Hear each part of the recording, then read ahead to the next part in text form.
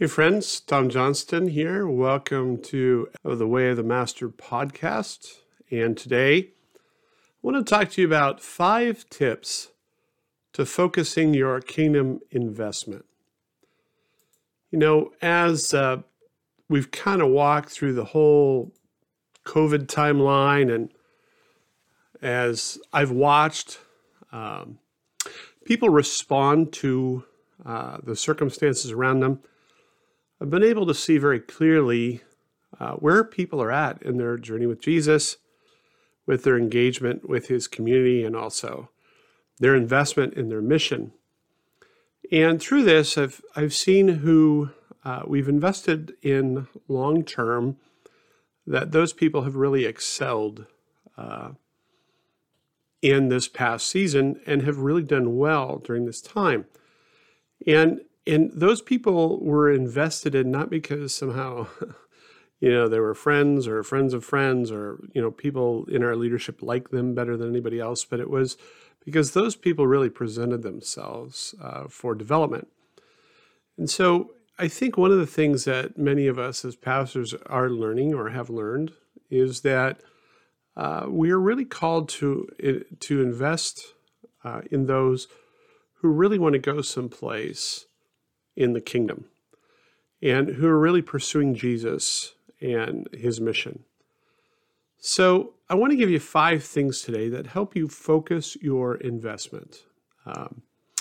First of all, right off the bat, you have to understand that your call is to give yourself away. Now, very often we function from kind of a self-protection mode, or we're trying to maintain some kind of professional distance, or we're trying to create some margins where, we don't really sacrifice. And regrettably, I don't think that's possible. And I think Jesus, of course, has showed us very clearly that, his investment in us was all in. He was, he became a human being, went to the cross, died, and of course was resurrected, but it was in the sacrifice that the blessing came to us. And so we have to understand right up front that ministry is never going to be a zero-sum game. We're never going to be at the place where somehow there's some equilibrium between our giving and our receiving. It's not the way it is in the kingdom. And in fact, it's not the way it is for anybody who's walking in the kingdom, not just leaders or pastors. That Jesus promises us eternity, promises us an eternal reward for the investment in the kingdom reality in the now. And so it's never going to balance out. It doesn't reach some kind of equilibrium. And there's really this idea of being poured out. Now, the Apostle Paul talked about this in his letter to the Philippians in chapter 2, starting verse 17. He says this: "Even if I am being poured out as a drink offering upon the sacrificial offering of your faith, I am glad and rejoice with you all." So Paul's investment in the Philippians, and by the way, their reciprocal investment in his ministry and partnering with him and giving and receiving, as he says, facilitating his ministry, his investment in them and his investment because of them, he sees himself as being poured out as a drink offering unto the Lord. And so, that's a picture of sacrifice. And so we have to understand you're going to give yourself away. Now, it's going to be wonderful. It's going to be, there's going to be great joy in the journey, but there is a sacrifice. There is a giving that has to take place. And, we have to limit ourselves. We choose self-limitation. Self-limitation is eminently Christ-like because Jesus limited himself, even as Paul told the Philippians that, being found in human form, he humbled himself even unto death on a cross. And so we are in that same place. So we're always going to be giving. We're always going to be giving ourselves away. And I know, there's a lot of discussion right now about self-care, and that's all totally appropriate. We do need to care for ourselves. There is a Sabbath. We minister out of the place of rest in the Lord, but it's always a giving. It's always investing yourself in others. So right off the bat, if you're not doing that, if you're kind of protecting yourself, if you're kind of guarding yourself, if you're kind of distancing yourself, you're never going to have the kingdom impact. Jesus said, unless the seed falls into the ground and dies, it cannot bear fruit. So there's got to be some sowing of the self, even unto death, that bears fruit in the lives of other people. So the first thing is you got to invest. You got to give yourself away. The second thing is what you invest is what you have to give away. So you invest, you give according to the grace of God that's on your life. Paul said this to the Corinthians in the first letter to the Corinthians, chapter 12, starting verse 4. Now there are a variety of gifts, but the same Spirit. There are varieties of service, but the same Lord. There are a variety of activities, but it is the same God who empowers them in everyone. To each is given a manifestation of the Spirit for the common good. So the reality is that you've been given certain grace. You've been given certain things that Jesus really wants you to bring to the table. And the only thing you can give away is what you already have. So you can't give away that which you don't have. So sometimes I think we get caught up in, well, if I could just do this, or if I could just do that, or if I could just be like that guy or that lady, and I had that gift, then I could really make a contribution to the kingdom. It's like, well, you know what? You just need to stop that right now. You need to focus in on what you've already gone on board to give away. Now, again, I talked last time about excellence and Kaizen and continued improvement. But so you always got to be growing. You always have to be expanding, but you don't need to become something else to make your contribution right now. That God has given you a grace, a gift, a showing through of the Spirit for the common good, and that's what you need to give away. A pastor friend of mine once said, if you're called to be a pastor of a local church, don't try to be an apostle to the state. And so, if that's not your thing, if God hasn't given you that grace, man, just don't try to go there. So the second thing then, invest in what you have to give away. So third thing, invest in what has historically borne fruit. So invest in what has historically borne fruit. There's been some times when I've, had the opportunity to expand the ministry expression that I've had in the past. And I remember talking to Dr. Bob Logan once about this thing. Well, Bob, do you really think I ought to run down this path? And he goes, well, Tom, I think it's okay to run with something that God has historically blessed. So if God has used you, kind of repeatedly in a certain manner, then yeah, it's probably a way he wants to continue to use you. So, people who have a great grace in teaching or exhortation, or people who plant churches, when God has it on you, he's probably wants you to keep doing it. And obviously there's times and seasons for everything, and everything has to be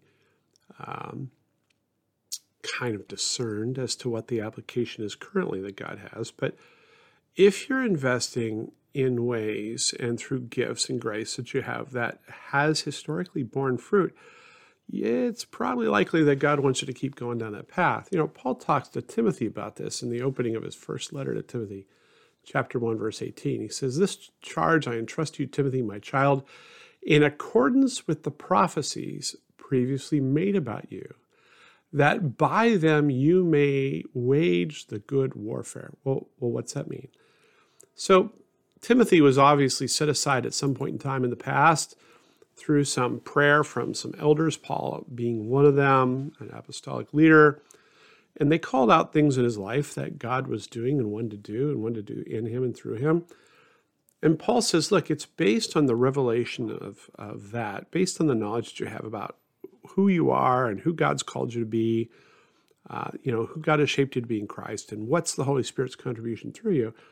Well, that's what you need to focus on. That's what you need to do. You need to wage war. You need to go into battle with the things that work for you. So it's like David, when he tried to put on Saul's armor and go face Goliath, that didn't work because he wasn't trained in it. He's a shepherd boy, so he was good with a staff and some stones, a slingshot. And so with that, he beans Goliath with the slingshot, and then pulls out Goliath's sword, which he could hardly lift, and cuts off his enemy's head. So he stayed with what worked for him. And again, I'm not arguing against learning new things and learning new skills, but really, what is it that God does through you? What's the thing of Jesus that he does through you that bears fruit, or one of the several things? And so with that, I think it's super important that you stay within your wheelhouse and that you work with kind of the framework that God has established for you, so that you aren't trying to go again and do something that's not part of who you are, and it's not something that God has empowered you to be and do. So focus on those things that have historically borne fruit. Fourth thing is invest in those who respond. And this is always a crazy thing, but most people, most leaders, most pastors will try to reach everybody and try to teach everybody and try to lead everybody and try to do it with the whole group. And what I've noticed from reading the Gospels and studying Jesus's method as a rabbi is Jesus just did not do that. And I've talked to you about this before, but Jesus would take the large group environment and kind of fish for disciples. He was looking for the person who has Shema Lavat, the hearing heart. And then what he would do is he would focus in on those guys. So he had 84 disciples. He gathered together out of those environments. He had the 12 that he named apostles after praying all night. And, Peter, James, and John got the most attention because they had the most potential of the kingdom. So what Jesus is doing is he's tailoring his investment into the people where it's going to bear fruit. Great picture of this is Matthew 13, starting verse 10. It says this: "Then the disciples came to him and said, 'Why do you speak them in parables?' And he answered them, 'To you it has been given to know the secrets of the kingdom of heaven, but to them it has not been given. To the one who has, more will be given, and he who has abundance, but to he in abundance, but from the one who has not, even what he has will be taken away.'" So Jesus would always say, "Let him who has ears hear." And so that's a direct reference to the Shema from Deuteronomy 6:4. "Hear, O Israel, the Lord our God, the Lord is one." So Shema, of course, means to listen so as to obey. There's no word for obedience in ancient Hebrew. Shema was the closest thing to it. If God said it, you did it. There was no questions, no dialogues, no philosophical discussions. Obedience was the response to hearing. And so what Jesus is doing is he's fishing the crowd for men. He's looking to see who's going to respond to him. And so what he does then is he focuses in on those who have Shema Lavat, the hearing heart, whose heart is open. And so you can only invest in those people that are responding to you, who are teachable, who are open. You can't invest anywhere else and expect fruit. I think part of the frustration that we have as leaders and as pastors is that people just don't listen to what we have to say. And we want them to because we love them and we have compassion on them. We know if they respond to the gospel, they respond to the teaching from the word, that their life is going to be transformed and they're going to have a much more satisfaction in their life. They're going to have joy, they're going to have peace, they're going to function, in their calling and their gifting. But, if they don't hear, if they can't hear, if they don't have a heart that hears, we're kind of wasting our time. And so we shouldn't invest in those who don't want to hear. And I've learned just to kind of take a step back from those folks, not kick them to the curb, not leave them behind, but not dive in, not really try to see that transformation take place. That can't take place unless they're willing to hear the Word of God and what the Holy Spirit says. So that's the fourth thing. Invest in those who are going to respond to you. And then the last thing I have to say, the fifth thing that I think is a real tip to do this right in your kingdom investment is invest for the long term. So invest for the long term. And we really see this kind of played out and come to fruition and culmination in the Great Commission in Matthew 28, where Jesus says, starting verse 18, and then Jesus and Jesus came and said to them, "All authority in heaven and earth has been given to me. Go therefore and make disciples of all nations, baptizing them in the name of the Father and of the Son and of the Holy Spirit, teaching them to observe all that I've commanded you. And behold, I am with you always to the end of the age." So this is really amazing, this passage. So it's the culmination of 3.5 years of walking with Jesus. They've been through crucifixion, resurrection. They're about to see his ascension. And what he says is, guys, look, this is what it's been about. I've been investing in you so that you can go invest in every ethnos, every people group on the face of the earth. That really he's looking at this long-term game. And what's really telling about this is at the end he says, I am with you always to the end of the age.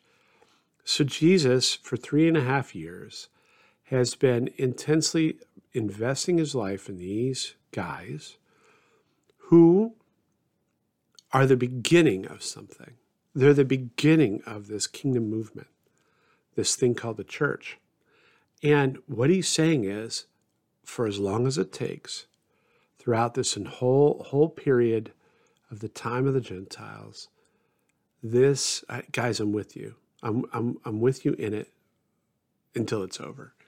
And so when he says to the end of the age, that's a pretty long-term view.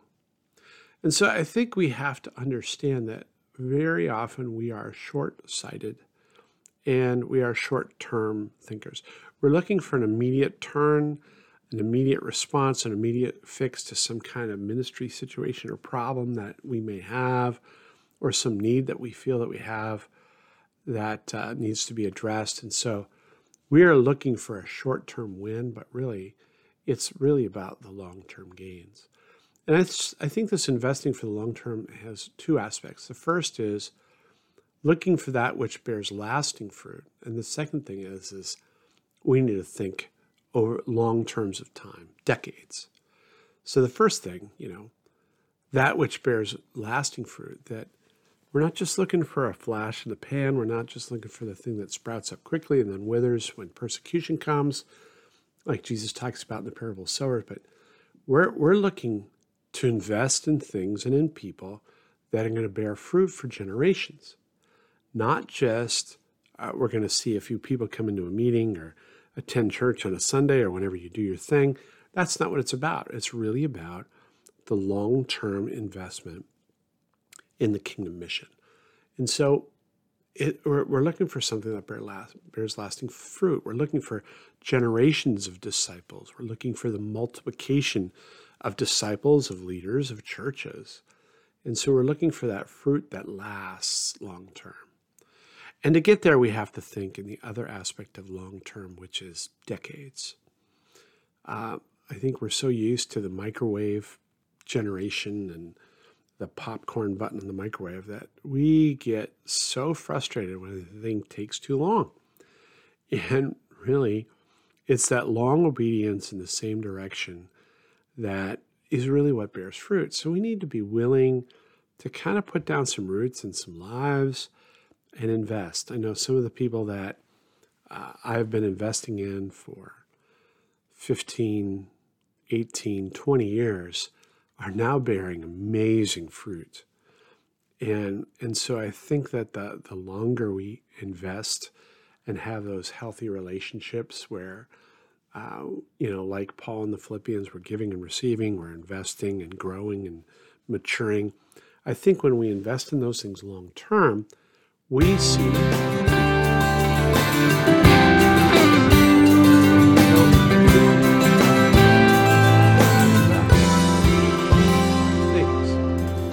We call self-reliance.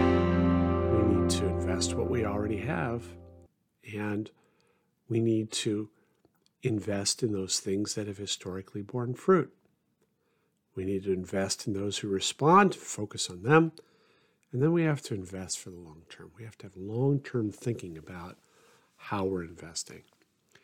I've got about 10 years left, in this ministry thing, kind of real hot and heavy. I'm about to turn 60, so I figure about maybe 10 more years I'll have strength and energy and really good functionality to keep nailing it on a daily basis and really just keep driving forward in the kingdom work.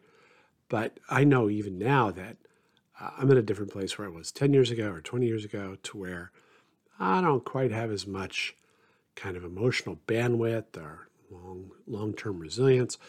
So I got to focus. I got to focus more. And as I look at the times around us and I look at what's going on in the church, I'm thinking, wow, we all really need to focus. We don't got anything to spare. There's no margin. You know, we've really got to focus on that which the Lord's calling us to.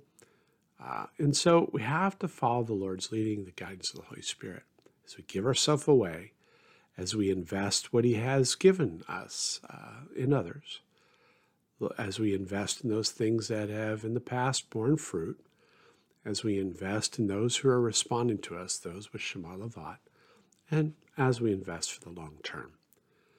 So, folks, make your investment and watch what God does. Watch Him multiply it. Watch Him extend it. Watch the generations of fruit roll down, because that's what God's intention is for you. So focus your investment. God bless. Have a great week.